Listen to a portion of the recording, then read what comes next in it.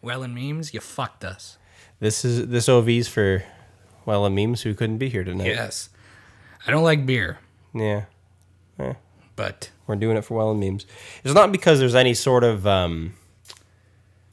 tragedy or good reason. It's just bad scheduling, which I had a friend warn me about. He's like, oh, he's from Welland. He might be late or there might be some trouble about that. And he was right. it's beer. It's beer. Anyways, living up to stereotypes. Yeah. Welcome to A Funny Thing Happened on the Way to the Podcast. I'm Jesse. And I'm Eric. It's Nice been a to long meet time. you, Eric. I normally allow my guests to introduce themselves, so what do you do? I host a podcast. Wow. So do I. Yes. We have discussed that we need to get the necessary evil out of the way. We're trying not to talk about the pet podcast and being so meta, and we need to come up with a punishment for one of us talking about the podcast and being meta. For being punished to talk about the podcast, we need to talk about the podcast. Yes, necessary evil. Yes. So what should we have to do? Something that is achievable, hopefully, but also just not necessarily pleasant. Don't make it money. No. Money isn't... You can make it money if you think. It really depends. We might only have one person responding. We got to go with it. That's true, but that's not entertaining. Yeah. It could be drinking Unless it's related. expensive. It could be... Could you imagine $100? That'd be a big price to pay. Anyways, come up with something. Yeah. Be creative. Cheers. So, we have lots of options of things to talk about because it's been like 2 months. Yes. Do you want to save your OV story for later? Or do you want to talk about your OV trek? I'll talk about it now. If you're a Wellander, you are bringing OV, Old Vienna beer, to the region. Because I went to an LCBO in St. Catharines because that's usually where I buy craft beers and just because they have such a good selection and it's all like out front. Where the beer stores are getting better. Some of them have a little area to walk through, but for the most part, the LCBOs are just better, I find, for like finding something unique. And they had every kind of beer. They had like probably hundreds of different types of beers. They did not have Old Vienna. And I talked to the sales associate shelf stalker lady, and she punched it into the computer, and she told me there isn't an LCBO in the Niagara region that sells OV except the Welland location. I don't know which one, but presumably both. So I went to the beer store. They had it. OV, did it used to be brewed in Welland? Is that why No. there's... Then why is there such a... I don't know. It's like a mascot, I guess, for the city. It's sort of a nostalgia thing, because I hear that it was much better made at one point in time, perhaps Before it was Molson. bought by Molson? Yeah. And maybe it was just something that people in that region... I know a lot of people like it. Even friends growing up. I had a friend whose dad would drink it all the time, and he's from Barrie or whatever. Well, I guess he probably was from Woodbridge. But yeah, there's lots of people that are older, maybe in their 40s or 50s, that remember a time when it was good. And there's lots of people still now that swear by it and say that it's good. For me, it's on the same playing field as like Budweiser or Molson Canadian or something like that. It's not great. It's okay. You're right, it's not great. You just don't like beer, though. Well, that's true. But I've had beer before that I've liked more than this. Yeah, that's fair. I mean, there was a lot of drinking at one point in time on this show, and I think that might have changed my opinion of many beers, just because it gave me experience. But most of them were shitty craft beers, so there's not too much to be learned from that, and I'm not some kind of cultured tasting person. You're not a cultured connoisseur of beer. Of fermented starches and watered down depression.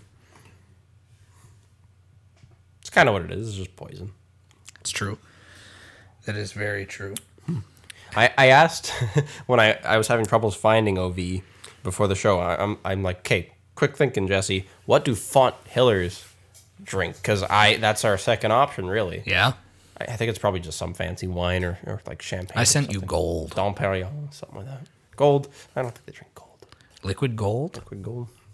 Well, then they'd be Goldschlager, but that's trashy. So It's true. Yeah. I don't know. What's a soup? Okay. What's a premium beer? Heineken. That's what Fonthill drinks. Welland has OV. Fonthill has Heineken. Okay, I'll buy it. It needs to reflect more of the attitude of the city, I guess. I don't know. Maybe we'll get an answer. I think Welland Memes knows. Yes. He probably knows. We could have asked him. And we will. And we will. In the future. What have you been up to this past week? You mean since we last spoke on Saturday night, or Sure. just in general? In general. Doesn't matter. Okay. I made new alcoholic beverages coming to a Mugs and Meeples near you. You've made them and they're coming? Well, It makes it sound like you're distilling them or something. I made the concoctions. I mixed the liquors. You invented this drink, or you just suggested I took it? inspiration from certain drinks, and I think we came up with 3 winners. Are you allowed to talk about the ones that won?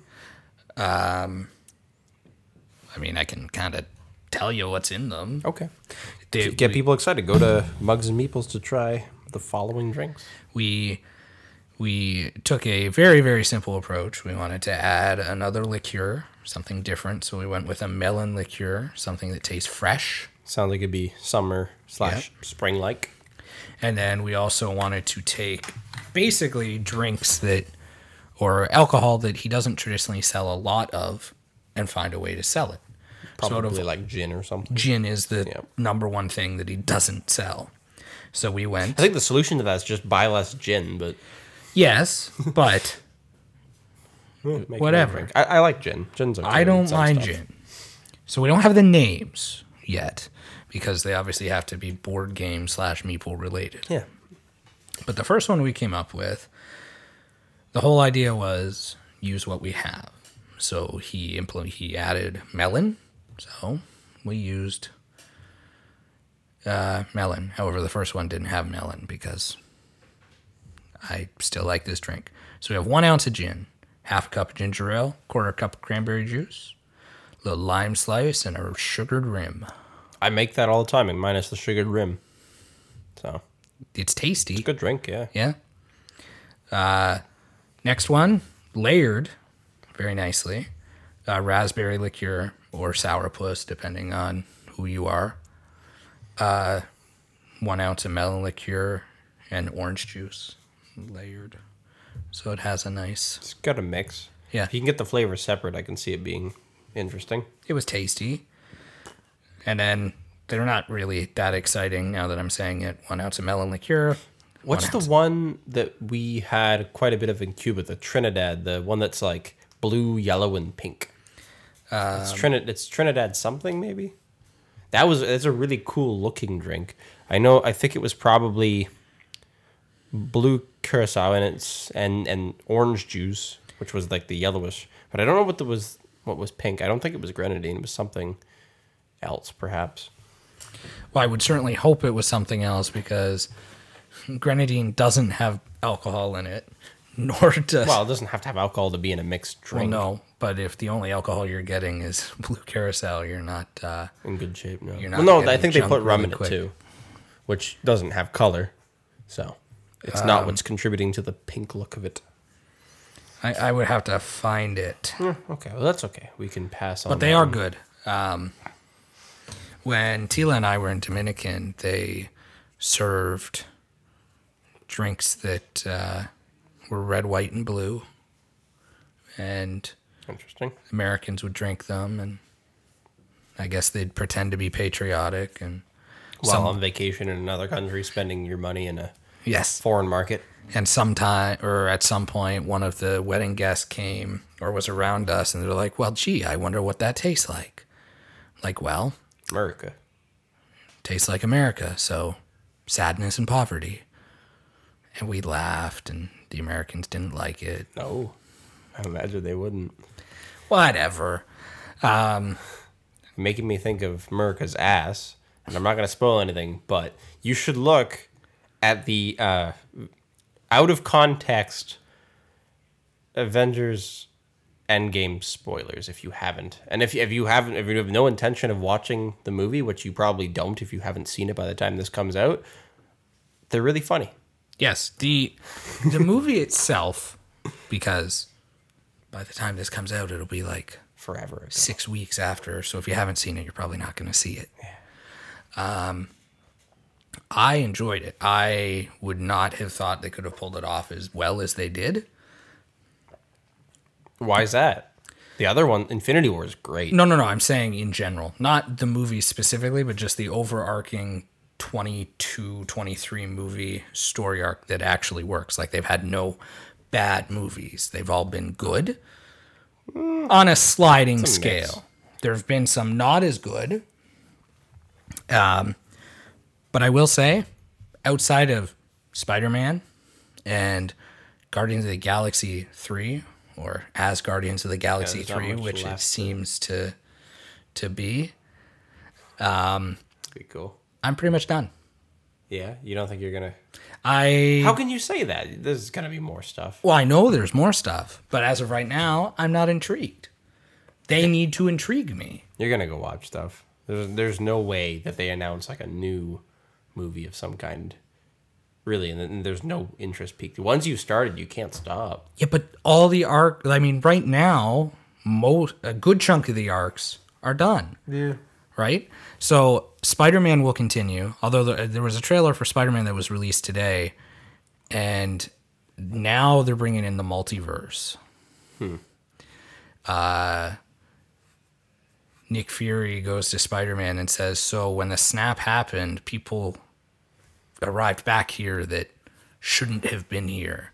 And they say that there's a multiverse and yada, yada, So yada. now they have plausible deniability to do pretty much anything they want to. Yes, which is fun. what comic books do. Yeah. But at the end of the trailer, they're talking about how Spider-Man needs to step up to, the legacy of his adopted father, almost, Tony Stark.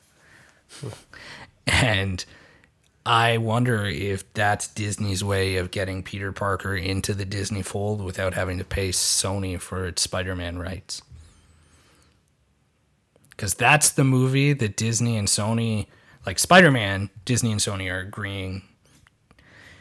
The division, I believe, is they split the cost of the movie. Sony gets a huge chunk of the profits. Disney gets the toys. Yeah. Who makes out better? Most likely Disney. Yeah, probably. But if Disney can find a way for Peter Parker to stop using the Spider-Man moniker and perhaps don an Iron Man outfit, they no longer have to pay Sony. That'd be interesting. If he was in the Iron Man outfit.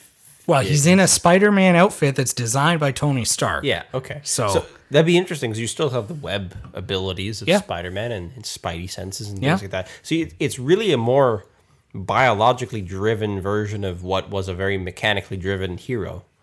So he's got better abilities in theory than Iron Man did. Yeah.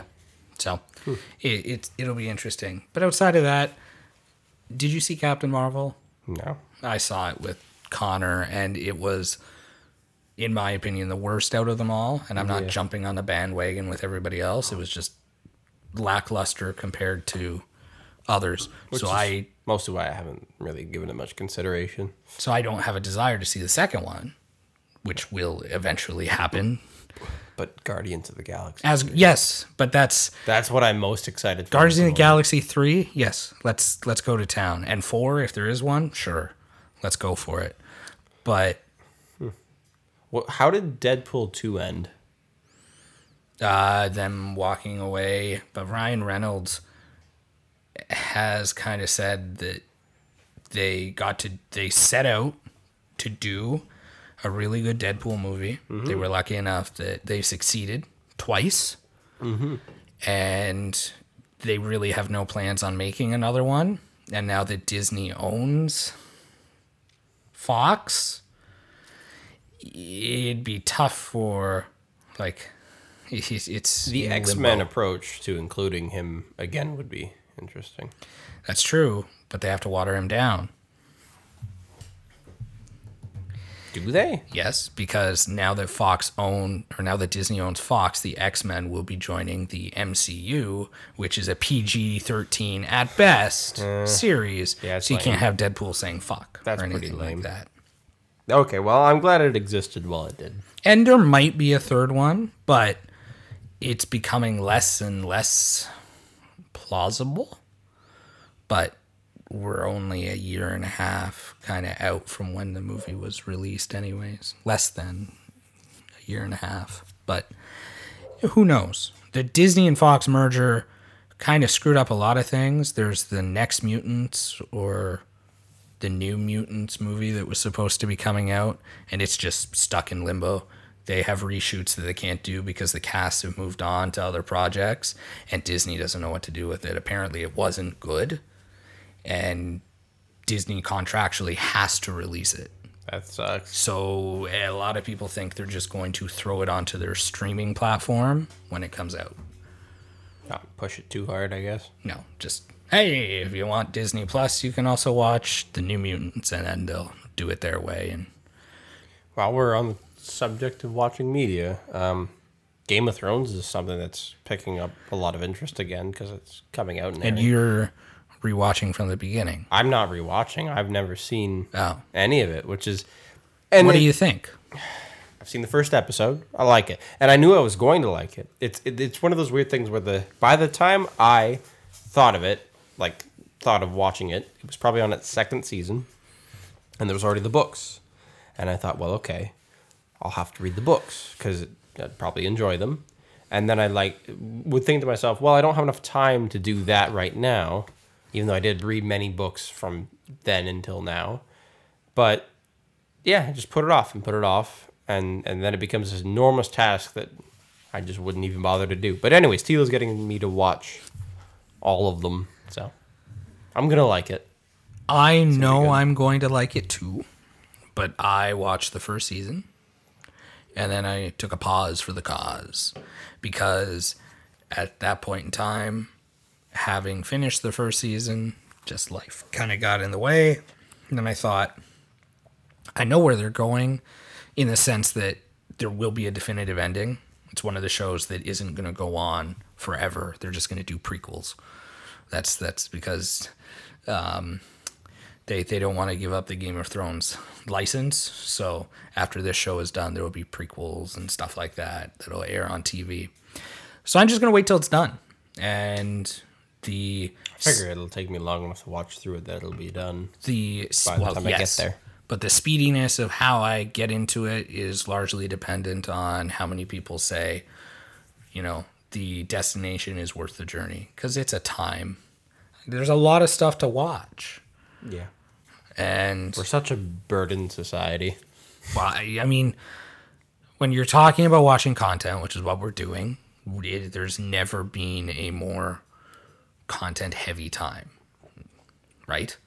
Because there's just so much out there. So if Game of Thrones drops the ball, let's say that and some people, this season is kind of torn. The new season has torn some people and whatnot in some very interesting ways. Let's say they drop the ball and whatnot. Is it worth going through? Because some people say season 2 is really, really slow too. And then season 3 and whatnot. Like it all depends. I mean, I'm just taking my time. I know it's going to end. I'm in no rush. Mm-hmm. There's enough good stuff to watch. One very interesting thing that's coming soon, and it'll be interesting to see how they do it. I think we talked about this. They are making a Breaking Bad movie. Yeah. Starring Aaron Paul as Jesse Pinkman. Yes. And it's a Netflix exclusive film, which is good for Netflix because they need that. And it'd be interesting to see how that translates, because Breaking Bad was known for its character development over the arc of 6 years, 6 seasons, right? Some of the best there is on TV. Yes. And now you have a character who kind of had a resolution, but he kind of got away and he didn't really know what happened. and now you're going to find out what happened to him in 2 hours. I'm sure that could be doable in the format of a movie because we already have the character. Yes. It's already developed. And there's not much to worry about. You know who is dead, who is alive still. That is true. Yeah. But it all depends on how they play it. Because a movie, we'll say it's a 2-hour movie. That's just 2 episodes of Breaking Bad. Yeah. So they either have to speed along the development as movies do. But it can work. It can. I'll tell you why. The pace of Breaking Bad is not fast at all. No, it's slow. And it is slower than it necessarily had to be. And they used it to their advantage in their format of storytelling.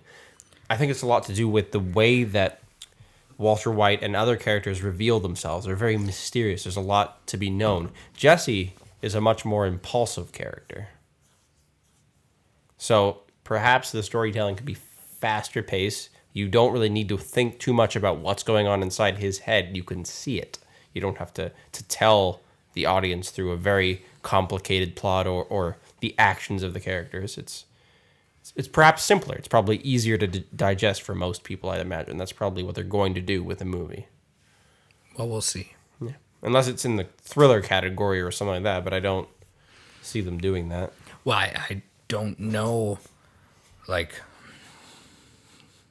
they spoiled the fact that it's basically Jesse Pinkman's story. It's not spoiling. Well, no, but they were secretly filming it until because they just really never left. Who are they? It's not an AMC production if it's going on Netflix. No, it is. It is? Yeah, it's Vince Gilligan and Vince Gilligan's production house. AMC must have something to do with it because They have the rights. They have the rights. But they kind of fooled everybody because everybody thought they were filming Better Call Saul because it's filmed in the same place, New Mexico, right? They have a cover. And somebody found out that they weren't, and then Aaron Paul and everything. It doesn't really spoil anything, obviously, but it'll be interesting to see what is brought about because one thing that was resolved quite well is outside of the internal conflict, most of the physical conflicts are gone. Yeah. Jesse doesn't really have anybody that would be looking for him. He doesn't really have a need to sell. Well, meth. his fingerprints would be all over that meth lab. Yeah. Right? Yeah. And he's had trouble with the law before, so you have to assume that Could be connected to the murder of Walter White, I guess. So there's lots of things that could happen, but hopefully it's not just fan service in the sense that it could be. It's Jesse's gonna go see Skyler and Walter Jr. and go like it'll be interesting. But I don't know. I like it. I think it'll be good. We should take a rapid swing to a different topic. Yeah. We should just hit on a bunch of things. Technology. It's an interesting one. Is there something new that you've seen that you're interested in or you already have acquired? Not related to the podcast. You got the Atomos. Yeah. We didn't really... I guess we talked about that before a little Well, bit. we did. In a podcast sense, even. Anyways, we have the ability to record video for an unlimited amount of time. That's great. Yes. It's got to be cooler things than that. I've been interested in GoPro again. I like the Hero 7, which is the newest one that's out. It's not new. It's been out for a while. But I want to do something different camera-wise. I mean, I've been wanting for a very long time to get back into photography. But I don't think that's an option, really, unless it's my full-time job or I have some other job that has a flexible schedule. It just burns in me every single day that I'm at work. And I think, well, what if I get a more portable camera or something like that and I can just keep it on me and I can just use it?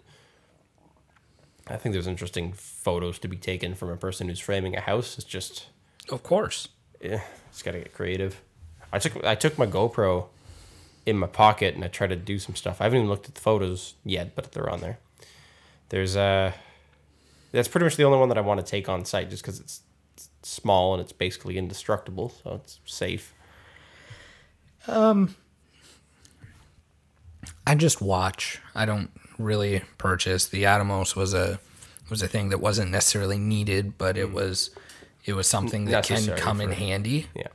And as I think I'd said before, it's one of those weird things where it was available, it was a good price, and it completes the kit because now that record limit is gone, Yep. it Makes sense. makes the footage look, It makes sense for video yes. because it was a gap that needed to be filled. I can't think of a gap that needs to be filled in my camera bag anymore because I don't need any new lenses. I have everything I could ever want, which is weird because I suffered from serious gear acquisition syndrome probably 2 or 3 years ago. I dreamed of like every lens under the sun, but now I don't care anymore at all. And as far as the cameras go, pretty much the only thing I'd like to try maybe is the medium format stuff from Fuji. It'd be really cool. It's so expensive that I'll never do it, even though it's really good priced for medium format. I can't say I have everything that I have wanted, but it's getting close. Like a lot of the stuff is now just extra. The field monitor, yes, it's kind of like everybody that I went to school with has one. They're handy. They serve a purpose. I have it. Do I have a gimbal? No, but I have a Steadicam, so I have to pick my battles. Yeah. There's no point in having necessarily every tool. And No. that's the thing, too, with the photography stuff is I don't need to fill gaps anymore. Like, yes, I could go out and spend anywhere from $1,100 to $2,000 on a 24-70, which would be a very useful lens, very good lens. I got a 50mm f1.8, and you know what? I have a wide, I have a 15-30, and I have a 70-200 2.8. So You have the range. Who cares? You're good. Who cares? There's nothing that I can't do without just swapping a lens. And I don't need a second body because a lot of people like to keep a telephoto and a wide on 2 separate cameras and they got them going at the same time. But that's just, it's too much. It is. I don't need, having a backup would be good. I don't have that at the moment, although since I'm usually shooting wedding with you guys, there's probably one available. We always have backups. Yeah, there's always backups, just not in my personal bag, which I don't need it to be any heavier, so I'm not going to bother with that. But yeah, it's weird to be at this. It's like a, what is it, Nirvana, the Buddhist state. I feel good. I feel at one with having all that I need, The which is a very final thing that I did consumerist buy, concept. it's on its way. It's not really a piece of tech, but with this, we can go make a movie. Like we're 100% ready. I mean, the lights, I know. You found a bunch of money. Okay, we can make a self-funded movie. Okay. The lights I know are great, and they can work. They're not necessarily film production lights, but they would definitely help, and you can be creative with them. I bought a focus cable. Oh, that's a pretty useful thing to have. So it, you know how I have those follow focus. Yep. All your things? little rings. Yep. So it just plugs in and lets you focus from further away. So I can have somebody else pulling focus, or my hand doesn't have to be close to the lens. And the Atomos comes in handy because then that person can watch Yes. the focus. They would be, depending on the budget of the film, they would either be the first AC or second AC. So there's a camera operator. And then there'd be the assistant camera or second assistant camera. Normally it's the first. And they're the ones controlling the focus. However, once you get into the higher budgets, there's always more lines running to the camera because the director have their own feed to watch and everything. It's very interesting, but I just hope, I know we're crunching on time for a horror film set in the fall, but maybe we still can, or we can come up with something different to really showcase our skill, because I think it's there. It's this long-term drive to try to go and do the things that we want. And I mean, the thing that seems to get in the way of that most is the things we have to do, the things like going to work from 9 Yes. to 5, or in my case personally, 7 to 7, or something like that. It's this, I don't know, it's this weird thing that we just do as at most modern places in Europe and North America, where we just slave away. People have been trying to come up with ways to not do that forever, since at least the 60s. And some people have found ways, like there's there's ways to have passive income. I see lots of YouTube videos online about how I can make money from doing this one simple trick. Oh yeah, you can create your own Amazon store and Yeah.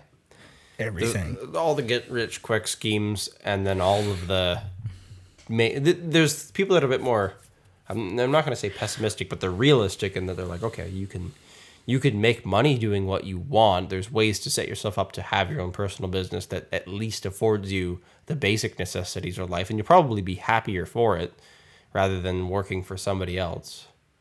But it's this leap of faith that a lot of people can't make to go do that. I don't know why. It is, I guess, a good drive to be secure, or so you think, in regular employment. But it does feel, at the end of the day, like, what am I working towards, kind of thing. It's not for your own personal satisfaction, usually. No, most people don't. And, I mean, we've talked about not having any regret or anything like that. And that's great because we're young-ish. But as you get older, that can easily change. Like, if we're talking about writing and whatnot and future planning, I have that Christmas movie. I have no idea what the fuck I'm going to do with it. Yeah. I wrote it to sell it, and now I like it. So that's great. That's wonderful. What am I going to do? Find backers? Yeah, maybe. There's always dentists that like to have their names on films. Mm-hmm. But then what? Like, I don't know. But it's one of those things where I kind of still want to try, because if I don't, then I'm just going to have this script that could be mediocre to adequate. Very unsatisfying. Yes. It's like having all this work put into the plans for a house that you probably won't ever build. It's dream crushing, right? A lot of people have expectations for where they'll end up. And I think that's the thing with a lot of these secure jobs, is you have this vision of maybe a pension or some kind of retirement or whatever. It's all about the destination. But this, if it's a thing you love, it is the cliche. It's about the journey. It's not that important, really, where it ends up. Like, if you made this thing, right, and you put on all this effort, and you know what? It's not the success you hoped for. Maybe it's less successful. Is it really going to hurt your feelings? No, because I told Tila, and I get addicted to it in general. Screenwriting is amazing when you're developing even like stereotypical characters, like in the horror film, right? And you're covering all your bases. That's great. The magic is when they're cast. And you start seeing the words that you have written come to life. Yeah. You can be making the shittiest movie. I've made the shittiest stuff. Doesn't matter.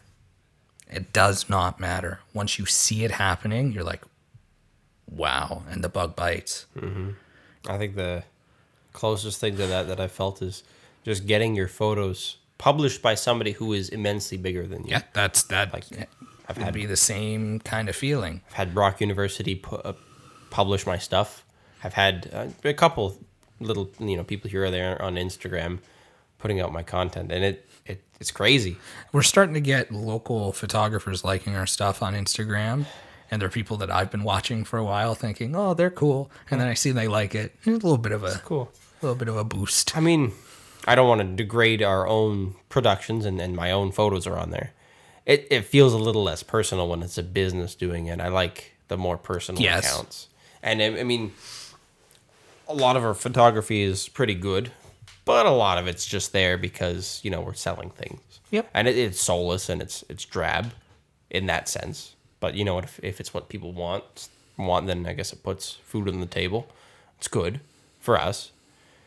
It's the personal expressions. Like, I mean, taking photos of somebody's baby, sure, it could be your calling to make a baby look the way that nobody's ever taken a picture of one before, and that's cool. But that's not really what we do. It's, the same kind of photos all the time, and that's what people want. I don't know. It doesn't feel satisfying to me personally. Talking to Tila about that. sometime. I don't know when. Maybe whatever. I did Cinco de Mayo photos for a baby. That sounds cool. It was cool. It was a Cinco de Mayo piñata smash or cake smash, right? Wasn't okay. Yeah. No, Yeah. I've seen those. Yeah. Yeah, they're recently posted. Yep. And Those were unique. yes, very unique. It was the mom's concept. I provided the equipment and the shutter, and I got the baby's attention and stuff like that. But as I'm editing the photos, it occurred to me, and it was a weird thing to occur. I thought, whenever we look at other photographers' photos, or even our own, I'm not necessarily happy with the way a good chunk of those photos turned out. Because I have taken better, I have seen better. But it doesn't matter to the mom No. because that's her baby. And is her baby cute? And of course, it means everything to the mom. Yes. And that, for some reason, stuck with me when I delivered them last week. I think if we get a little more selfish and in a way that it helps everybody, I'd be interested in going to one of these things with you. It was an open invite. Nobody showed up. Oh, okay. I don't remember. I told Tila. But anyways, Tila was going to come. You guys were a little busy. so let's be here's honest. what if we poured everything we had? Tila dresses the set. She's good at that. I would like to have a lot of input on to like lighting and all sorts of things about the photo, like the concept of the photo in general. If we all work together and we make, for example, the baby photograph, like nobody's ever made a baby photograph before. Wouldn't that be something? You're taking creative license, which is not necessarily what some mothers or fathers want, and that's fair. But I'm sure you can find somebody who's interested. Okay, so are you saying, this is interesting, are you saying in a for-profit situation, or... It doesn't have to be if the for-profit gets in the way of the creativity, then I'm not interested. Then, well, once again, we talked about this before. If I posted tonight, baby photo, baby needs to be 4 to 8 weeks for a free photo shoot, But you got to do what we tell you? they'll do it. Yeah, probably. 100%. You got to have like a casting for babies so we can pick the right babies. There's even a good chance that a good chunk of people would do it for a little bit of money, Yeah. right? If you really want to get into it, Tila and I have been talking about our summer photo series. We can do it. I mean, you handle the lighting, help. You can take the photos. I know what I'm if good you know at. what you're doing with the baby, see, that's what you got over Tila and I. Okay, well, thank you. I was talking, yes, the babies. I do know the babies. I was talking about the selling side of things too. I'm also good at that. That's good too. But I'm not interested in it if it gets in the way of the creativity. Like, so if we can sell stuff, great. But it's more like about the selling. promoting stuff to maybe sell stuff later. Well, because people don't know what they want. By selling, I mean... like the selling the appointments and stuff like that. Oh, okay. Well, yeah, booking and all that's important. I'm thinking more, people don't necessarily know what they want in the sense that they don't know what can happen as far as the photograph goes until they see it. So if we can make something that is different, which I think we can. I mean, as far as the modeling stuff goes, my probably biggest inspiration is Irving Penn. I like a lot of his stuff, and it's much older, the Vogue magazine kind of stuff, and it's been copied a billion times over by this point, but there's got to be a way to, be unique enough. And sure, maybe you'll just be in some weird class of hipsters doing something that nobody else is doing, and it's not that interesting to most people. But if you can catch some traction, it'd be pretty cool. Or just mean a lot to a few people. That's also a good route to take. I mean, that's Group. That's a profitable way to take it. That's why wedding videos or wedding photos are very interesting. If you break it down, if we've done our job right and they stay married, 60. Well, that's nothing very to important. do with our job. No, but that's a very important factor. We've done our job right and they stay married 60, 70 years from now, they'll look at your photo. Yeah. And if we did our job really right, they'll even remember us, Maybe. right? That's cool. And we created a important memory for somebody, even their kids. I've looked at my parents' wedding photos before, stuff like that. So you can make it important for a small group of people, a mom and a dad. that means something, I think, to a lot of people. Although it's still, there's this weird philosophy bender that I'm on. Yes, I've noticed. Yeah, I'm watching a lot of like Alan Watts and stuff, and it's really good. A lot of these people talk about the ego of the human, and really, I mean, all the things that we're talking about are very ego driven. They're very, trying to put yourself in the spotlight, or at least feel satisfied that other people appreciate what you do. The state of a pure artist isn't that to not have any worries whatsoever about what people think. True, but I think photography traditionally wouldn't be egocentric, because if we've done our job right, photographers are the most egocentric artists that I can think of. They're worse than painters. Why do you say They're that? worse than performers, because they want their name on everything. They're all about business and all about money, and they want way more than they're worth all the time. Yes. That's every photographer. But the end product, outside of watermarks, right? Stuff like that. Also egocentric. Yes. Very egocentric. But every artist signs their work. Yeah. And that's great, I guess. There are artists that go off the anonymity side of things. Which is cool. I mean, it's neat. It causes a bit of a buzz sometimes when you can't find the person. It's mystery. I like it. So are you saying we should take a bunch of secretive, mysterious photos and post them all around town? Kind of fuck that up by saying that on here. Exactly. I don't know. It sounds like if you just start buying billboards and you try not to leave a paper trail, so you get somebody with a fake name to do it, that'd be cool. Start sticking random pieces of art on billboards with no words. That's an interesting way to go viral. But again, you have to not care about the going viral part. You just have to do it because you love it, right? True. The harder you try not to care, the more you care. It's a never-ending battle. I don't know. I found... Well, my argument was that photography really isn't super egotistical. Outside of the watermarks or whatnot, if you've done your job, your personality, your style is the only thing that comes through the photo, right? Like, you're not supposed to be seen in the photo. It's not really about you. It's about your subject. So, yeah, it's a little ego-driven if you're... Oh, I know exactly what we can talk about after this, too. But it's all in the photo. Unless you're in the photo, it's not about you. You're not the subject. Models are more egotistical than photographers. Not really. I'd say that a good model is a canvas for a concept. This is objectifying women, just so you're aware, audience. Yes, a good model is able to take a concept, even if it is not his or her own, and they can be that concept. They can convey something. It's not about them. They're a body. They're whatever they are in front of the camera. Okay. And yes, lots of models are egotistical too, but some aren't. Some of the best aren't.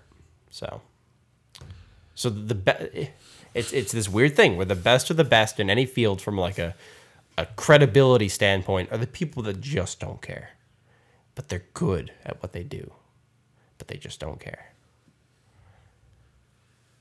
It's hard. It's hard to be like that. People try to be like that, but the harder you try to be like that, the less you're like that. Yeah.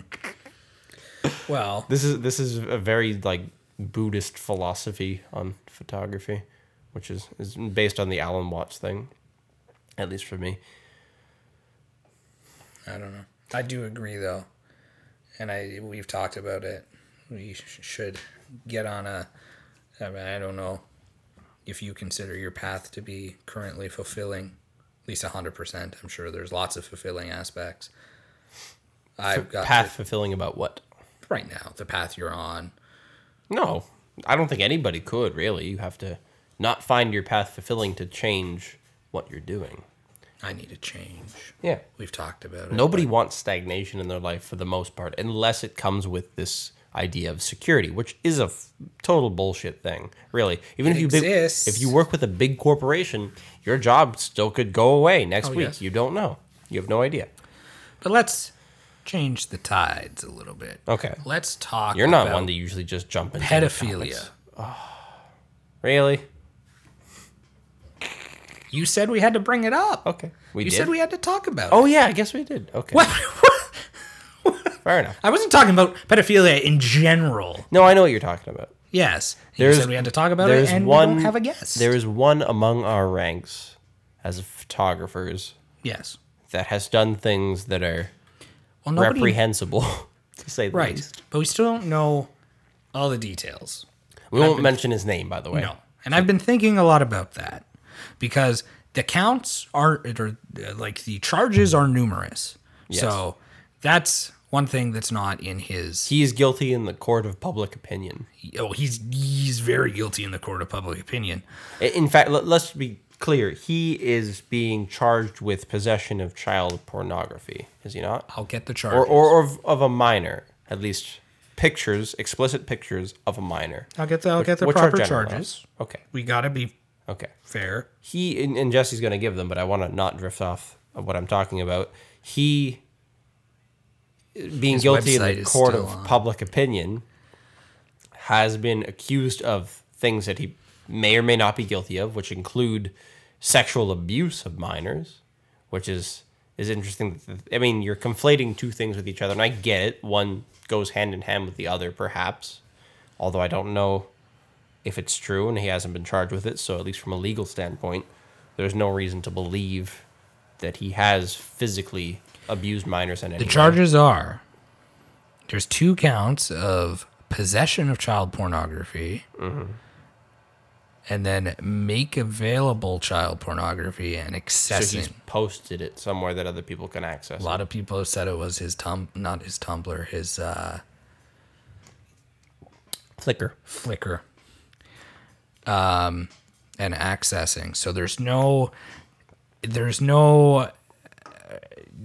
charge, in my opinion, that says that he has created it, but he has made access. I thought that was a general, maybe it's an opinion, that perhaps he had taken the photographs himself of somebody that he had some kind of that is the opinion, but then, I don't know if it's true. As we said, and because there's so many, and there's been no news... Like, we don't even know if he's in jail. We knew there was a bail hearing. He was able to post bail. You know that? It was an option for him, I believe. Right. But I don't know if he did or not. That's just it. He was able to do it, yes. No, there was a bail hearing because sometimes people like this, they're like, you're a risk, you're a flight risk and whatnot, and they're not allowed to post bail. But in this case, nobody knows. So he could be in jail. I'm assuming if he did get out, one of the rules are you have no access to computer. Hence why all of his social media is still active, which isn't doing him any favors. I think somebody had taken down his Flickr, though. Which is, our guess is the police. Okay. Because of what might have been on there. So his Flickr account, which is a Yahoo-provided service of it's a photograph social network, had explicit images of him and his wife, and that's all that I know about, which is just for your fun's sake. His wife is 70 plus, and in her 70s, and he is in his 40s, 44. So it's an interesting combination. There's nothing, I guess, morally wrong with that. Not at all, and there's technically nothing morally wrong about them posting videos of them doing stuff. Yeah, I know. It's weird that he chose to show his face very frequently when he's the face of a business. Flickr is interesting because, well, and he didn't put his actual name also. Should I? But yes, you can find it. He put his first name. Okay. Well, it's easy enough to find. Yes. So he didn't do a good job. But I guess his intention was not originally to be known with his regular social media following. Flickr is like the most honest porn site ever. Yeah, you said that, but I haven't taken a deep dive. You should look at porn on Flickr because pornography and every porn site is so polished, and even like amateur videos, they're just awkward and they're not filmed correctly, or they're just very poor quality. Flickr is very good quality because these are photographers for the most part, but it is so incredibly honest. It's weird. Like, there's no standard for human beauty, and it's interesting. It's not where I would go looking for sexual arousal, but it is an odd kind of art in itself. So Flickr porn, if you haven't looked at it, you should. I will let you know what I think. Keep talking. Sure. Why not? The charge or the other issues stem from the fact that in some of the videos he's wearing outfits that he might have been wearing around children. So that's interesting. He has been a contributing member of his community in that he has done Santa photos And at the Easter mall, Bunny photos. at the Penn Center, and he's done Easter Bunny photos and stuff.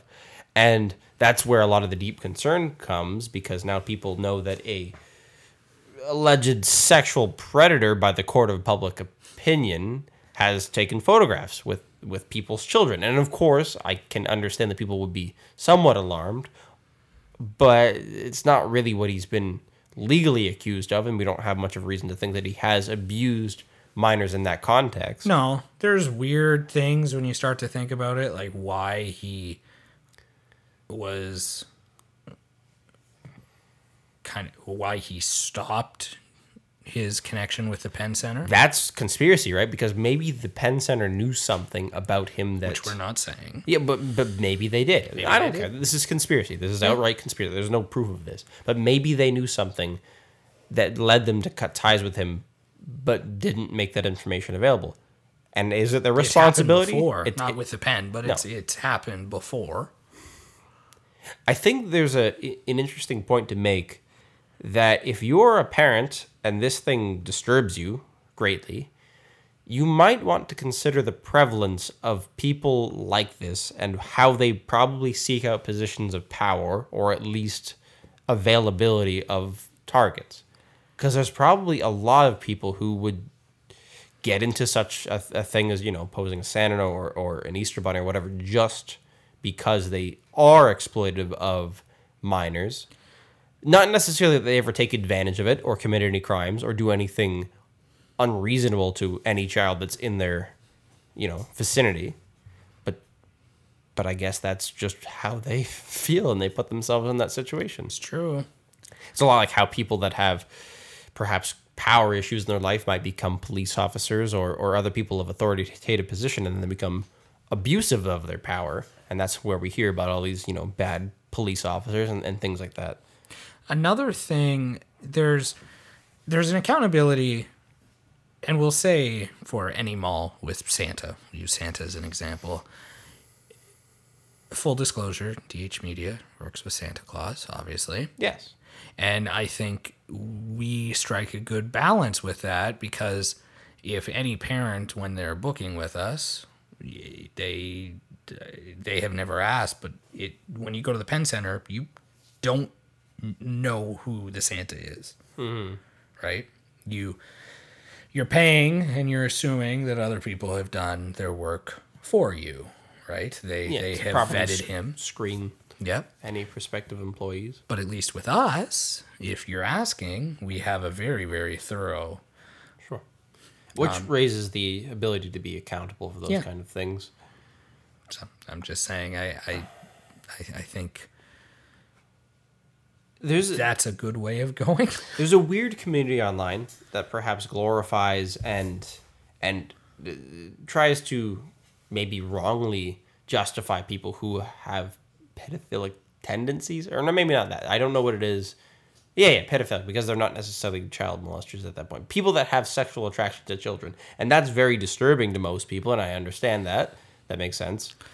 But I think there's a weird thing where humans need to come to grips with this is a thing. I don't know what we do about it. We should probably figure out a better way to protect children from unwanted advances and things like that. Or even wanted, because of course minors can't consent to things like this. But it's this. You see it on every forum. Like, oh, the only cure for this is a bullet between the eyes, or whatever it is. And I'm sorry to that Chemical person. castration, Yep. stuff like well, that. maybe that has maybe some actual application. I don't really know. I'm not an expert into that at all. But Either. But to that person, I'm sorry. There are people out there that wish to do things that you find absolutely detestable. And I can agree with you that most of these things are very detestable. But it's on child abuse is pretty much as bad as it gets. It's better than anything you could do to an adult, basically. Yes. No matter how gruesome, even a serial killer is usually on a different level than a child predator of some kind. Yes. But there's so many of them in this world. I don't know. There's got to be something to do about it, but there's also got to be an acceptance that these things exist, and you can't act shocked every time it happens. There's, well, yes, that's true. There's a few documentaries that I'll try to find the links to and send your way. Maybe I'll even post them in the links of this episode. There have been some real chances at rehab for some offenders. I think one of the documentaries said that there's a cutoff. Like if somebody was charged once, like they don't want repeat offenders or issues, but if it was somebody who obviously did something wrong, but they think they can make a change, there's the possibility for change. But I think there's just so many things going through my mind. The only thing that matters, I think, is that there's actually no acting upon any desires that this person has. I don't care that they have a attraction to children and all that, which is more bold. It's bold to say because most people would care that somebody harbors such feelings. I don't. As long as they don't act on them in any way that abuses any child anywhere, of course. then And I don't care. I agree with you completely. There's, yes, as we've said, doing anything to a child is horrible and Probably one of the one of the worst most- things you could do. Yeah, culturally, it's something that we absolutely despise. But on a sliding scale, there's also other horrible things that people can think about. I mean, murder is one. Like, Sure, lots of right? people have murder fantasies every day. And if you don't act on it, It's inconsequential. it's right. So I think you are right about that, but I don't know what you can do.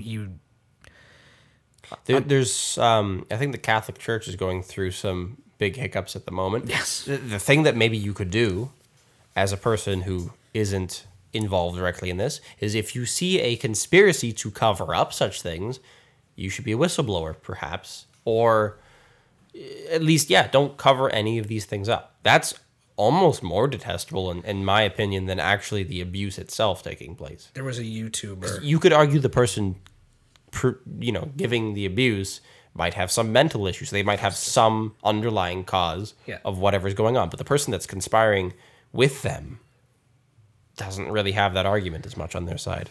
There was a YouTuber that used to make song covers, and he got charged in 2017, I believe, with 6 counts of conversing and possessing, or 6 counts of possessing explicit material of minors. And it actually came out that he was asking his fans, because he was a YouTube star, to send him videos of them twerking.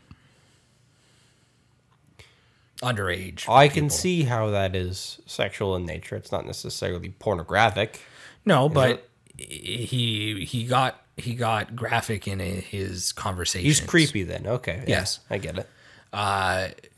Wherever he was tried, the minimum sentence for that was 5 years. Mm-hmm. He got 10. Mm-hmm. And they pled for less because, and I try to make this full circle, he was abused, and notably abused sexually as a child by his father. So See, the issue, again, is maybe that is a legitimate excuse. Maybe people need to come to terms with it, but it's not an excuse in the sense that, well, we'll just let you run free. No. No, because The only thing that matters is the actual abuse that's perpetrated against minors. If you can stop him from doing that, that's what matters. If the only way to do that is to keep him in jail for 10 years, or prison, I suppose, then that's what we should do, I think. Makes some sense.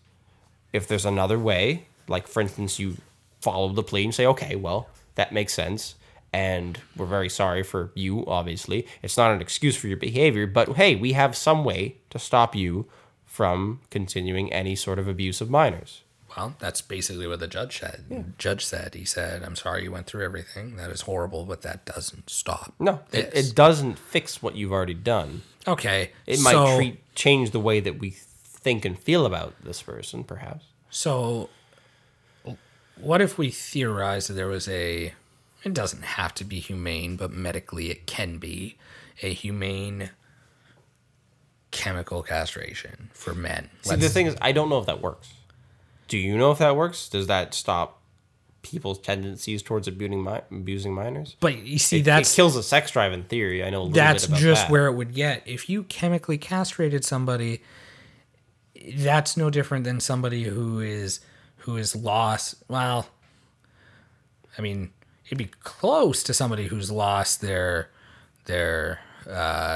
sex organs in some sort of accident. You'd lose a good chunk of the drive to do anything. And then they take out their what was sexual urges physically. Then you have somebody who starts killing kids, maybe. Yeah, that'd be pretty fucked up, wouldn't it? Yeah. See, but again, if you could find a way, the most minimally invasive way to stop this from happening, like, for instance, if you find something that is a good substitute, I don't care if they have these urges or whatever, as long as they do not act on them in a way that abuses minors.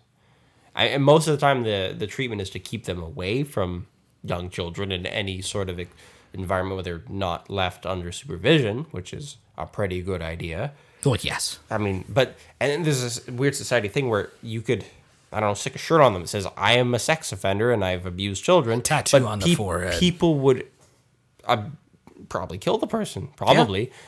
So it's this weird thing where society has a bad reaction to it as well that stops us from stopping this happening. So what about because we're looking there, if they act upon it, they're criminals, they're horrible people. This is a very interesting episode. Yeah.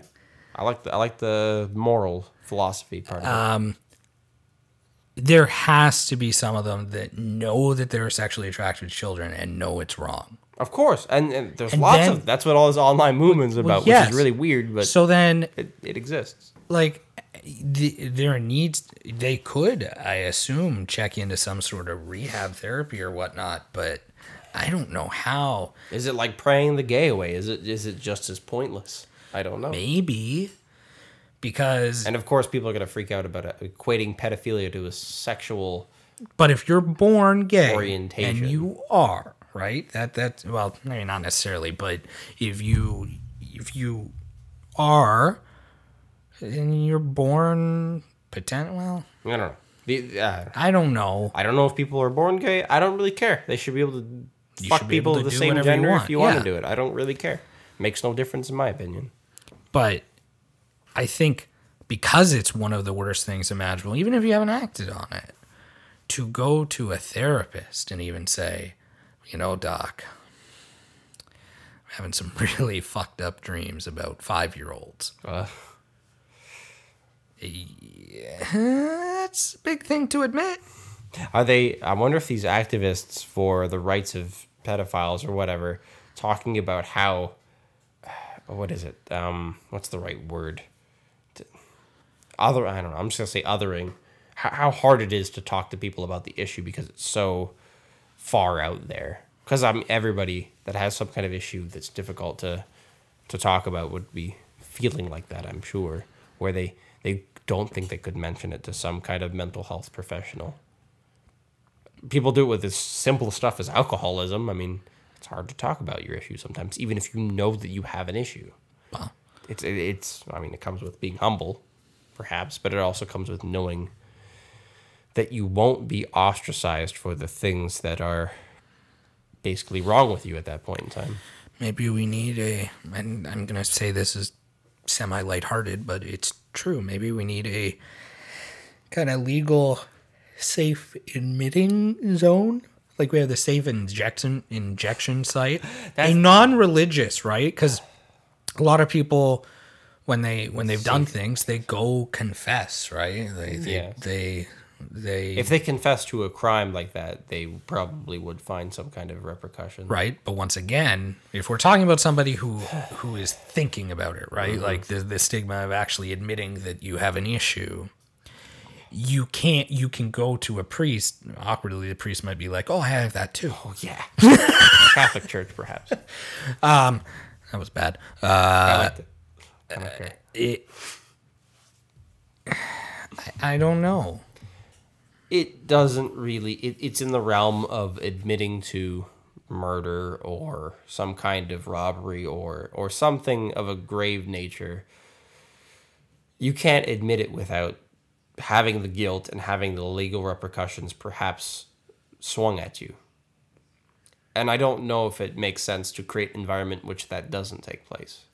There's lots of things which I think you should create the environment for. Like, for instance, there's this weird thing that we do in Canada. I don't know how many years it is, but you can, like, there's a day when you can, like, turn in any kind of, like, weapon. Like, if you have an RPG at your house, you can turn it in with no consequences. But if you do it any of the day of the year, you're going to jail.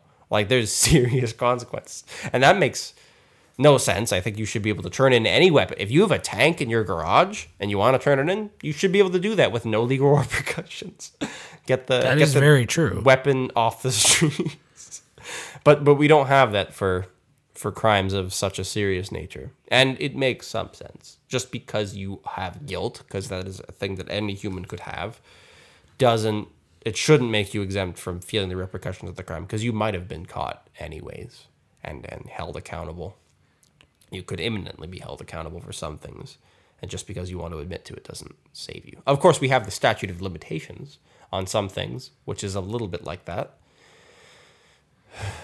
And It's a complicated issue. it's so complicated. I mean, you can think of Joey Diaz. Yeah. Great comedian. Yeah. He is admitted to a life of crime. Yeah. Absolutely horrible things he's done. I love him as a person. Yeah. He is an incredible person. I want to hear him talk. I want to hear the things he has to say.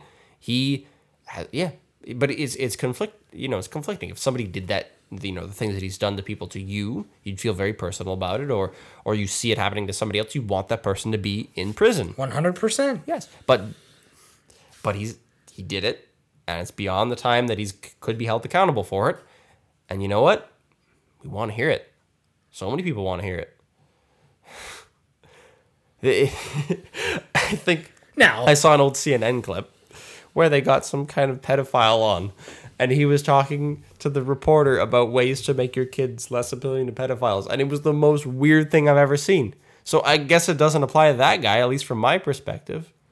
It's I don't know where the line is to be drawn. well, when criminals, when hardened, even murderers, say in jail, "Hey, that guy's a pedophile. We have to kill him." Yeah, like they do that. that's how low. I think they are. that's like prison level virtue signaling. Like, hey, we're not as bad as this guy.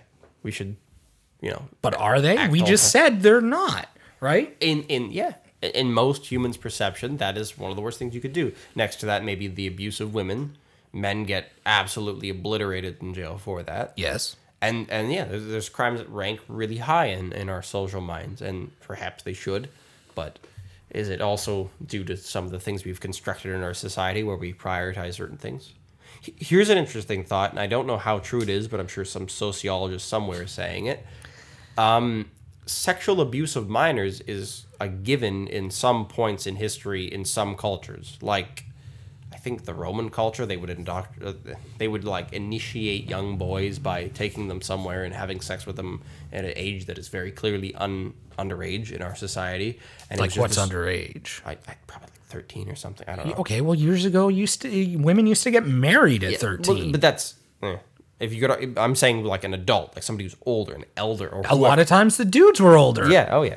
So it's the same kind of thing. So, but these people, I don't know, and I can't say because I am not them, but do they feel abused? Do they feel taken advantage of? Is it any impedance in their life whatsoever to living the fullest extent of their life? I don't know.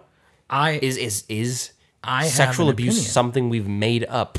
I have an opinion. And we traumatize our minors by telling them that it is this horrible thing. Which is, I'm not defending pedophilia. I'm being philosophical, so don't take me seriously, please. And I'm not defending it either.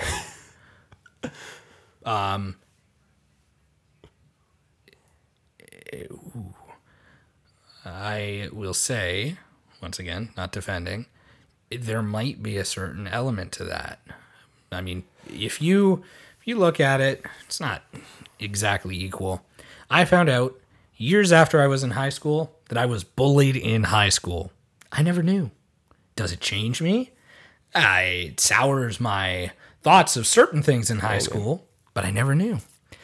Now, if you have a kid, and that kid is not physically abused, but used in a way that somebody older is sexually gratified, and the kid thinks nothing of it because they don't know what sex is the kid upset? Not necessarily. Is that person a monster that did it?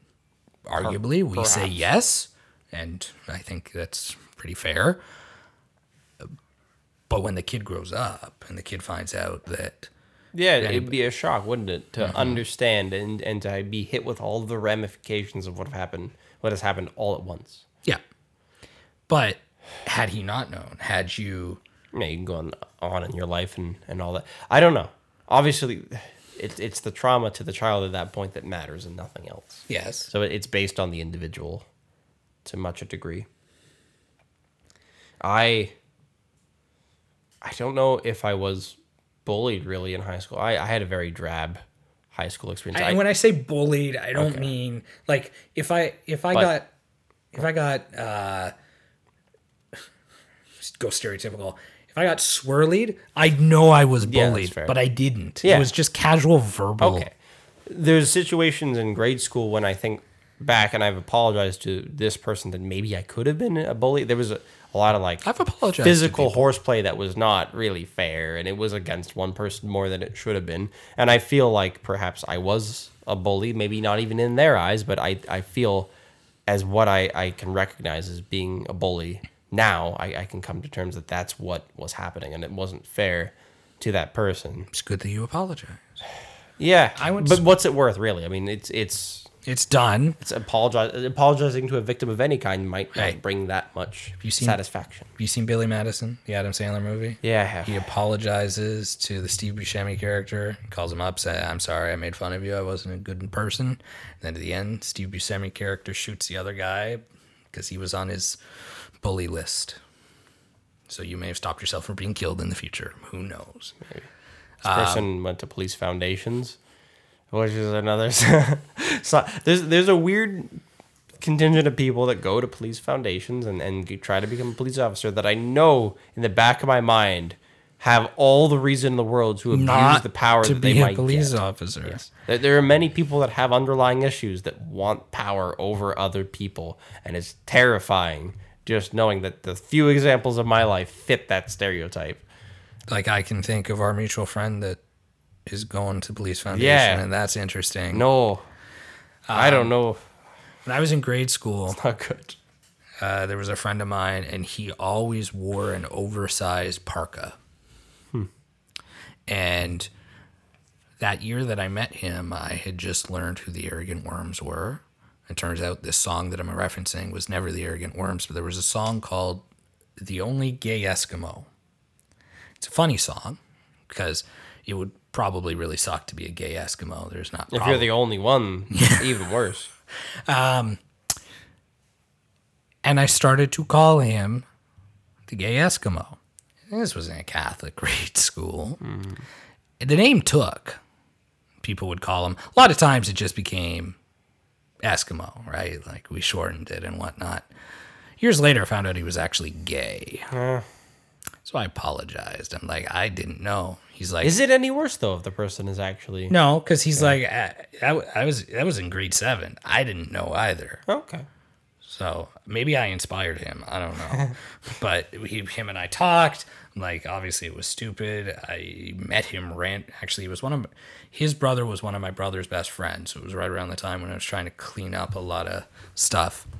So we talked for a bit. I said I was sorry. And he was like, well, for the most part, it was funny. That's awesome.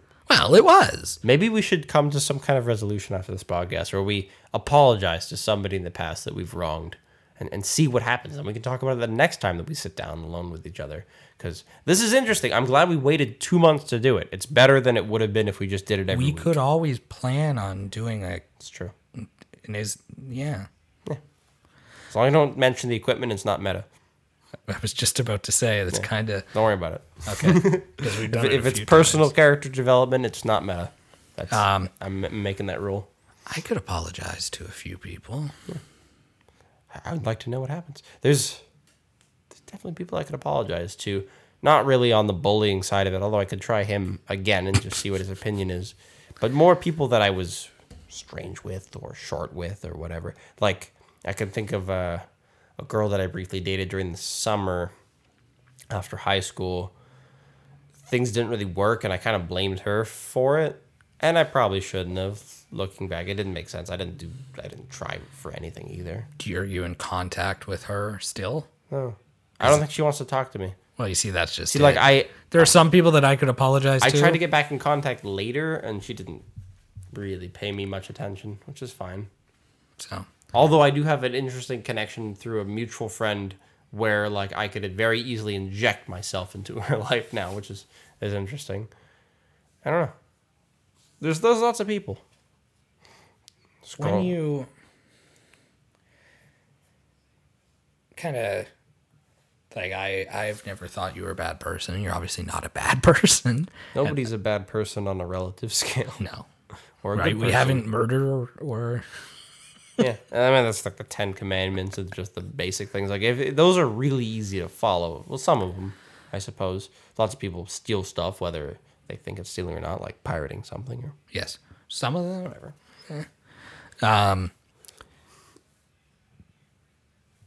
And sometimes as I grow older, I look back on certain things and like, well, I should have handled this differently, or I should have not been a jerk, or done something slightly different. I had a really weird feeling at the end of Saturday night, and it'll maybe tie us. I don't know if it'll tie us back, but Saturday night context. Saturday night context, we had a little get together with Justin and Connor and you and myself and It's fun. We went to St. Louis. St. Louis and had some food and Yeah. a beer. We went to St. Louis because we were preemptively hungry.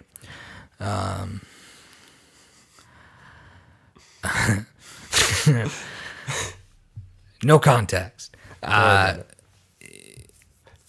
I realized at the end of it, because we were kind of making jokes, it's weird how things kind of change, because not that the same type of night would have happened, say 5 years ago or whatever, but I would have been drunk. Like, I was fine. I wasn't fine, but I was pretty good. Mm-hmm. Connor was just sleepy. Justin was perfectly fine. I felt pretty good. Felt pretty good. Oh, yeah. And it was fun. But I think as time goes on, has nothing to do with the bullying, but time goes on, things change. Although I like the idea of getting completely drunk, and occasionally it happens. It's almost like a creative input. Like, for instance, you can never be sure if the conversation we've had here today would have happened without OV, right? That's true. There's a weird ability to open up and talk about things you might not otherwise, that comes entirely just from something that inebriates you. It's an interesting human characteristic that we rely on these things. Alcohol isn't given enough credit, I think, on that regard. Because honestly, people are just usually really boring, or they have these weird issues that nobody wants to hear about, that they talk about when they get drunk. But there's lots of artists that express the things they want to express and the things that they feel when they maybe only have one beer. That's all you need. It opens you up a little I'm bit. not addicted to alcohol in any means, but when I'm writing creatively and it's not the middle of the day, I have a drink. It's inspiration. Yeah.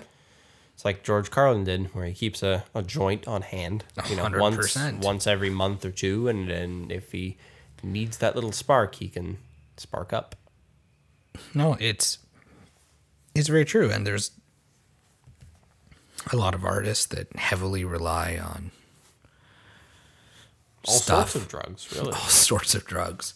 Some, and they have different uses. I hear a lot of people use psychedelic mushrooms to think inwardly about themselves and criticize things about themselves, whereas other things might have a change on the external world. Like, for instance, I would imagine MDMA is very good if you had issues relating to somebody in your life and you wanted to write about relating people's relationships. You could probably take MDMA and have this unrealistically fantastical opinion about how humans could relate to each other. I'm sure it could happen. I've never taken MDMA or pretty much any other hard drug, but it sounds really cool, and I'm glad other people do it for me. We have joked about this before, but talking about relating to people, I wonder if there is any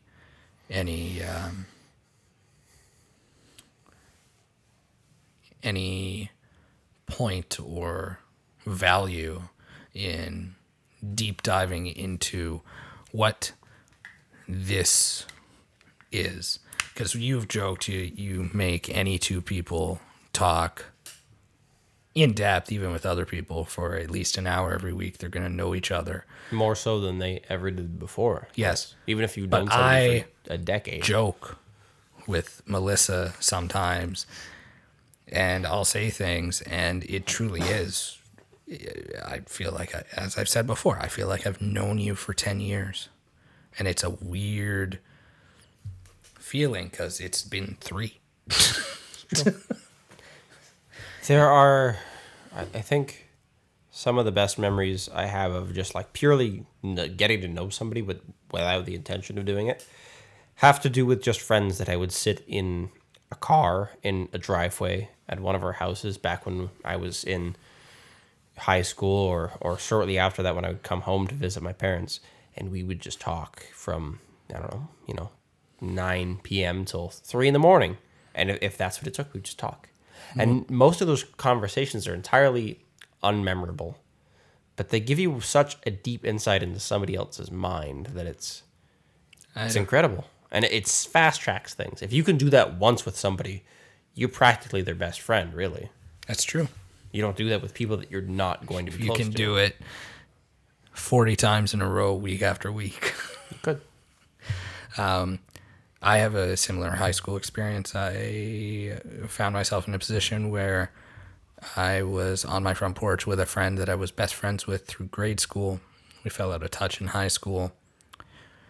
And then we just sat there and talked for like 7 hours. Makes up for a heck of a lot of time. And I learned so much about her.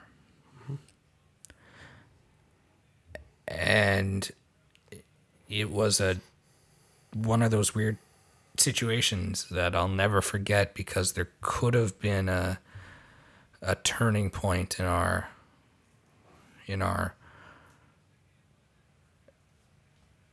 I guess relationship is fine to say because that's a general term. There could have been a turning point in our relationship that night, but it was never taken. But after 7 hours, probably could have been. No contact. This is a man's problem where it's just got to be about our dicks. No, not even that. Well, yes, but yeah, no, it is. Think about it. It is.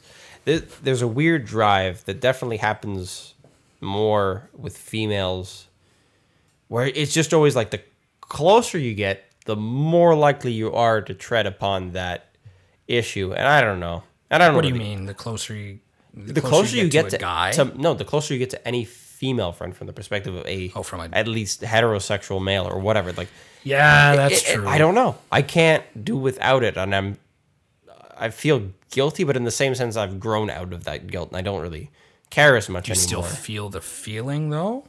The feeling of what? Well, you don't feel the guilt of it, but do you still have the weird sexual attraction that comes only by getting to know somebody very deeply? Yeah, okay. Absolutely. It's good to know I'm not the only one.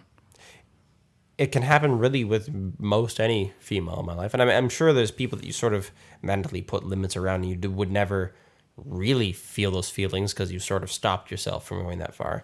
But I don't know, maybe it's just a male problem of some kind, if it is a problem at all, which I don't really view it like that anymore.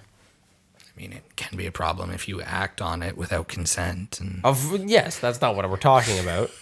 I think it is a problem, the way perhaps I acted upon it in high school, where I would push things quicker. Like, I would say things that involve, like, hey, would you date me or whatever, kind of out of the blue to certain people or whatever. And it, it could go one of two ways. And because it's a rush thing that has only my side of getting intimately to know them, that leads to this conclusion for me, where it's intimacy, physical intimacy, but it hasn't led there for them, even though they probably feel just as close to me as I do to them.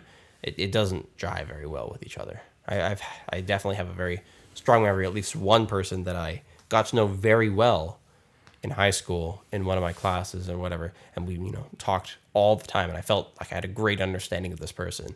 And then I was like, yeah, we should like date or something, basically. And total absolute rejection, probably the hardest rejection I ever got. It wasn't like a lot of emotion on their part, but it was just cold stare, like, what? Like, they had no idea. Was it a lot of emotion on your part? So did you feel bad about it, or was it just cold?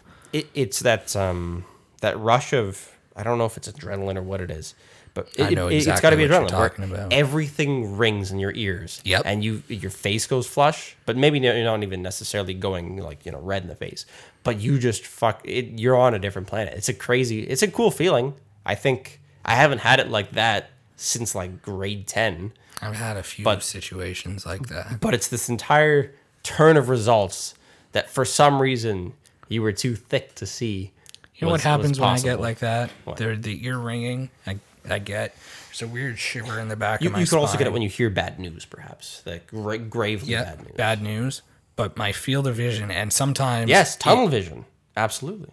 It expands, and I've noticed in bad situations, I feel disproportionately small, and my arms. They use that as a cinematic tool. With a lot of movies. It's so real. Yeah.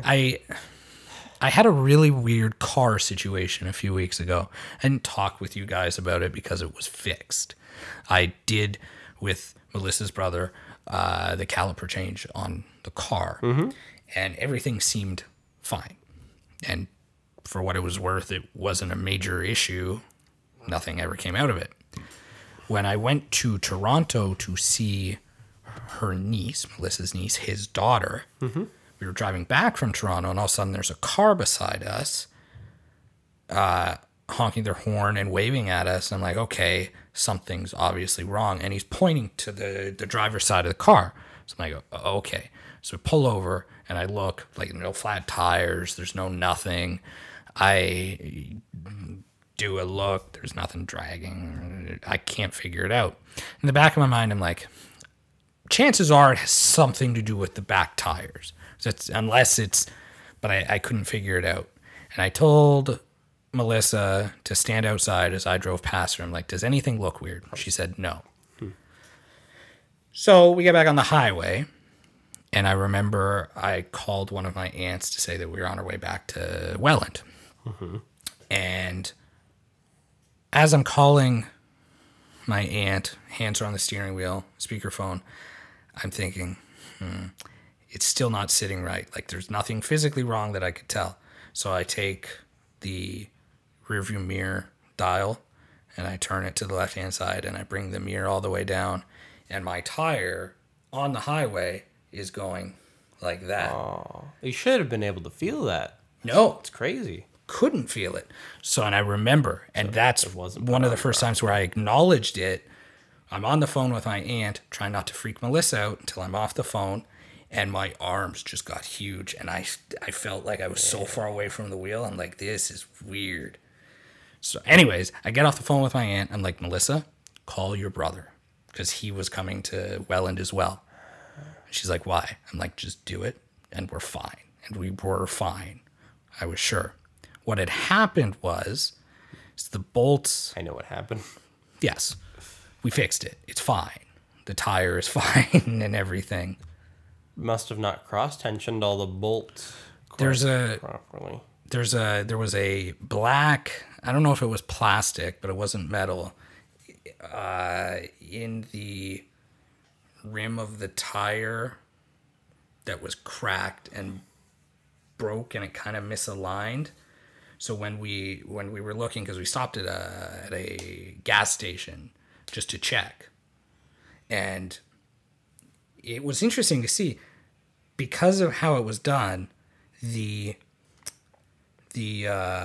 tire was screwed tighter on one side of the tire than the other. So it had wiggle room. But it was such a small difference. It is But critically it made all the difference. It is critically important to properly cross tension your wheels back onto your car. As people you see when people are switching between winter and summer tires all the time. There are people that will and that will just not only destroy your car, or at least part of it. You can dislodge a tire and you can die. Yep. It's So very serious. We get back to Welland, because by the time we really noticed it, we were already on the QEW. So he followed us back to Welland. We fixed it, and then I went to my mechanic, and the mechanic said, well, You probably fucked your bearing a little bit. It might not show it now, but you've worn it out more than it should have. well, yes. But anyways, that was one of the experiences where flush. Yeah, okay. I haven't had one in a long time, so I I have felt them occasionally, more than I probably should. It's an interesting story. That is a feeling that is, again, associated with ego, at least, because you have to care deeply about your own self-image or your own place within a rank of others to have that feeling. Because when you're doing that in your car, it's a sense of responsibility. It's a sense that you Melissa's might have, right beside me. Yes. And if I was by myself, I'd probably not feel as bad. But it's a sense of responsibility. Yeah. Yes. Maybe this is more of a male issue than it is a female issue, because there is, I got to speak honestly about men in general. There is definitely a felt weight upon us to do things the right way. Yes. And sometimes we know that we can't, and we feel in the back of our minds responsible. Like, for instance, I've been doing a lot of renovating on a house that's now rented to other people. And there's certain things about it that I feel I'm not so sure about what I've done. And I feel very responsible. Like, in the back of my mind, it's like, okay, I did what I could. And I owe it to the person that I'm with to do it, because she's also involved in the renovation process, and I'm not going to make her pull all the weight, of course. But in the back of my mind, it's like, this is entirely my fault if something were, bad to happen, which is okay, because at least I don't do like electrical stuff where somebody could like die or something. But it's just like, hey, I nailed on the trim above a door. If that falls and hurts somebody, or like hurts somebody's pet or something, all of that weight is on my shoulders. And there's this vulnerability that comes with maybe being a man more than a woman, at least in the sense of doing these things and not talking about them, not being open about them to everybody, because that's your responsibility to bear that weight. I can see that. And maybe it's cultural. I don't know what it is. But I mean, there's been feel men situations expressing it recently and not so recently where I'm doing stuff, and I think on Saturday night, I don't know if it was Connor that asked or it was you that asked, have you ever been in a situation where you're doing something wrong and it's going to end up being bad, but you just continue to do it? Yeah. Was it you that asked that? I did. Okay. I was... The context, and I'll tell it on the podcast, because I also wanted to tell this on the podcast where it was just us two. This is a fun story. Now, we should probably wrap up sometime after this. But I know this was supposed to be short. I know, it was okay. It's good. I made the terrible, dreadful mistake that I think some people have made in a similar fashion, where I dropped something into a toilet. And you know what? It's worse. It's worse than whatever the heck you've done, because I work on a construction site, and there is not regular toilets. There's porta potties, and they get fucking destroyed. Yes. Okay? So, I was very lucky. It wasn't that long after it had been cleaned and replaced with all its fluids. But I lost my keys down the shitter hole. Oh. And it's this thing where it slipped out of my pocket in a way that I did not foresee happening, and I will not put them back in that pocket. But it's this split-second decision where it didn't take me more than a second to respond, where I knew immediately what had happened. I knew where they were, and I knew I am not leaving without my keys. So I have to do this right now. There's no benefit to waiting. There's no benefit to thinking about it. I can worry about how gross this is after I do the thing that I'm going to do anyways at some point with no other solution for it. So I threw my hand down that hole and I grabbed them and then proceeded to wash my hands in hand sanitizer and towel them off for like a good 10 minutes because there is no sinks with hot running water and soap. There's hand sanitizer and towels. And I did it to the best of my ability. And I haven't died of some kind of E. coli infection, so it must have worked. Yes. Did you, when you got home, even though you'd use hand sanitizer, did you give yourself a proper clean at home? Before that, when I was on break. Absolutely. Didn't even touch my phone. I just went and did that. Good. It's important to do. It's very important, especially after digging and shit. Yeah. But it's this thing that you have to do. You have to get over it. You have to suck it up. You have to do it, and you do it in a split second. You make that kind of decision. Yeah, that was... Nobody else had a really good reply for my story, which is unfortunate. But maybe some of you out there have a situation in which you've done something similar. Maybe not as dirty. Well, I was going to say, there's varying degrees of... Maybe it's you saw a kid fall off of a bridge into water, and you jumped in and you saved them because you're a hero. Maybe. That's a split-second decision. It's not grave in the sense that... Or disgusting in the sense that you've, inconvenienced yourself in such a way. There are consequences to what I'm about to do, and I don't know what they are. I could be hurt. I have one. It didn't end badly. I don't know if I've ever mentioned this on here. It's good. It's Yeah. good. I like fresh stuff. It's rare. I used to work overnights at Burger King in Welland. And the general protocol for the stuff like that was if it was a giant food order, you'd pull the car out front. That's every restaurant and everybody hates it. But right, but overnight, there's very few staff. Yes. And it was made even more annoying because the waitress was a woman. And because we live in this type of society, and in this case it obviously worked, or was a good thing, the woman wasn't supposed to go outside by herself. Which, becomes problematic because it really should have just been me taking out the food. But no, I just escorted her out. Weird. Yes. Very weird. Very patriarchal. Should let that woman suffer the consequences of being alone. Well, one night, she was grabbing the food, and we went out, and this guy was drunk driving.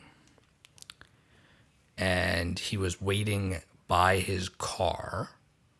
Like he had got out of his car and he was smoking on the hood or something like that. This was quite a while ago. And he started making physical advances at her. Mm-hmm. Having the confidence that only alcohol could yes. Give you. And it's one of the only times, if not the only times, where I punched somebody in the face. Nice. Yes. Nice. Yes. And there's nothing more satisfying than feeling justified. It was very satisfying. Even more satisfying was the fact that the kerfuffle, the fact that she screamed and him yelling, the fact that there's a gas station across the street that just happened to be attended by a police officer filling up his gas. The guy was charged. Awesome. Yes. So that was a split-second decision that could have ended badly, but didn't, because he was surprised that I hit him, but nobody was more surprised than me. Yeah. Humans are impulsive. And now I got a good one. And it's not necessarily a case of action that did happen, but it's an action that could have happened. And I didn't tell this on the podcast before, I don't think. I was at a Pride event, and I've told this to you, I think, with Tila, but also we have a pair of lesbian friends that are great people. They're wonderful people. We went there with them. This is their jam, I guess. So, and we were walking around on, what is it, Church Street? The one that's like the gay district of Toronto-ish, basically. Don't know why you're asking me. I don't know. Maybe you have cultural awareness that I don't. But anyway, no, I think there's it a is Church Street, though. Okay. Anyways, there in Toronto, I've never been. at the beating heart of all this, where there's tons of stuff going on. It was quite a sight. It was fun. I should really go. Yeah. There's lots going on. Somebody decided that he was the big macho man in the situation and thought that he should grab the ass of a lesbian, which you could infer perhaps by where she was, who she was with, and just the way that she was conducting herself. Anybody could see that, I think. Yeah, no, he sure, I'll say it, sexually assaulted or whatever, did whatever he did, groped her. And it was this very interesting situation in which it was immediately called out, I believe, by Tila. We were there with another friend, but I'm not going to name her because she's a cunt or something. Anyways. Sand? Yeah. Yeah, no, it was immediately called out. And it was in this situation where I immediately turned to this person after hearing and vaguely seeing what had happened and got face to face with this person who was perhaps using steroids or at least working out a lot, but they seemed like they just had the anger and all this weird, maybe there's some kind of other drugs in their system. I don't know, but they were very stocky and like built. And I had to do this thing where I, went up to them and I told them exactly, get the fuck away, do whatever. And there's this whole thing where I can't remember exactly why, but he started getting closer. He tried doing something. I had to put my hands on this man's shoulders, continually telling him to basically fuck off in a polite way because I didn't really want to escalate the situation at all. And I would put my hands on him. I'm like, oh shit, I can tell by the way this guy's built, this is not good for me. I'm not much of a fighter. I'm not really, especially at that time, I didn't have the strength that I do now from construction and things like that. But yeah, it was a split-second decision where I made a decision and I stuck to it. I did not let it show that I was intimidated. And I went with it. And he walked away. That was until the girlfriend of the girl that got her ass groped, heard about it and promptly walked up to him, who was now about 10, 15 feet away, and launched her foot right up his asshole. Like, as hard as I could imagine somebody doing that. And it was fantastic to watch, but as I saw it happen, I was like, oh, fuck. And he turns around, and he comes, and he starts charging towards us. And I stood right in front of everybody, and it was this thing where all the people around us, who must be great people, stepped in, because they knew what was going on. And this person was thwarted, and there was a police officer like 20 feet that way. And he got in there, and it was all resolved. It is nice when the police are just nicely there. But it could have escalated. Police ex machina. And it was all of a split-second decision where it's like, I got to go with this, whether I want to or I not. And it could end badly, but I got to go with this. Felt good. I don't think, and this is maybe another male-centered thing. I walked around after that with Tila on my back for probably half a kilometer, based off all of the adrenaline. Yep. Thriving through my system. I felt like I could lift a house. It's amazing. It's amazing what the body can do. I felt good about myself. Probably one of the peak moments of my life of just feeling satisfied about the decision I had made and the excitement in the moment. I don't get that enough. No. It doesn't happen all that often. It has to be something really special. I like that story. No, I punched the one guy. I've defended.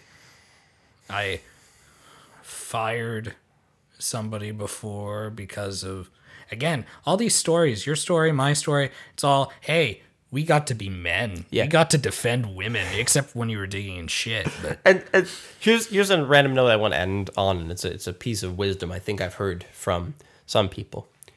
Many feminists and women say, women need men like fish need bicycles, or something along the line of that, where they say women don't need men. And that's great. And you might be right. That's good. I think, in a very humbling way, men, mostly heterosexual men, need women.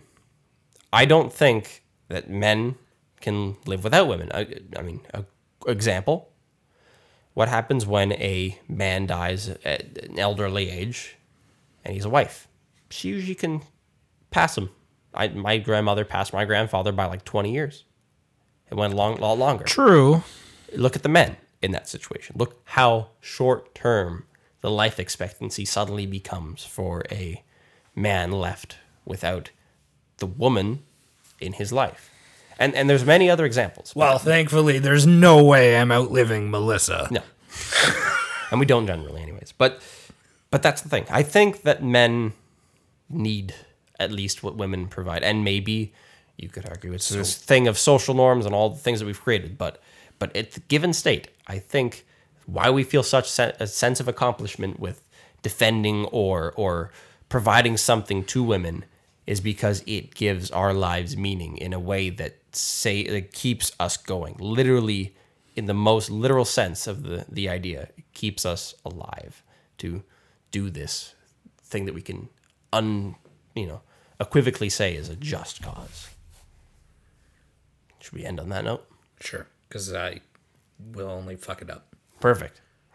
Have a good night, everybody. Get philosophical. Learn some shit. It's been a good podcast.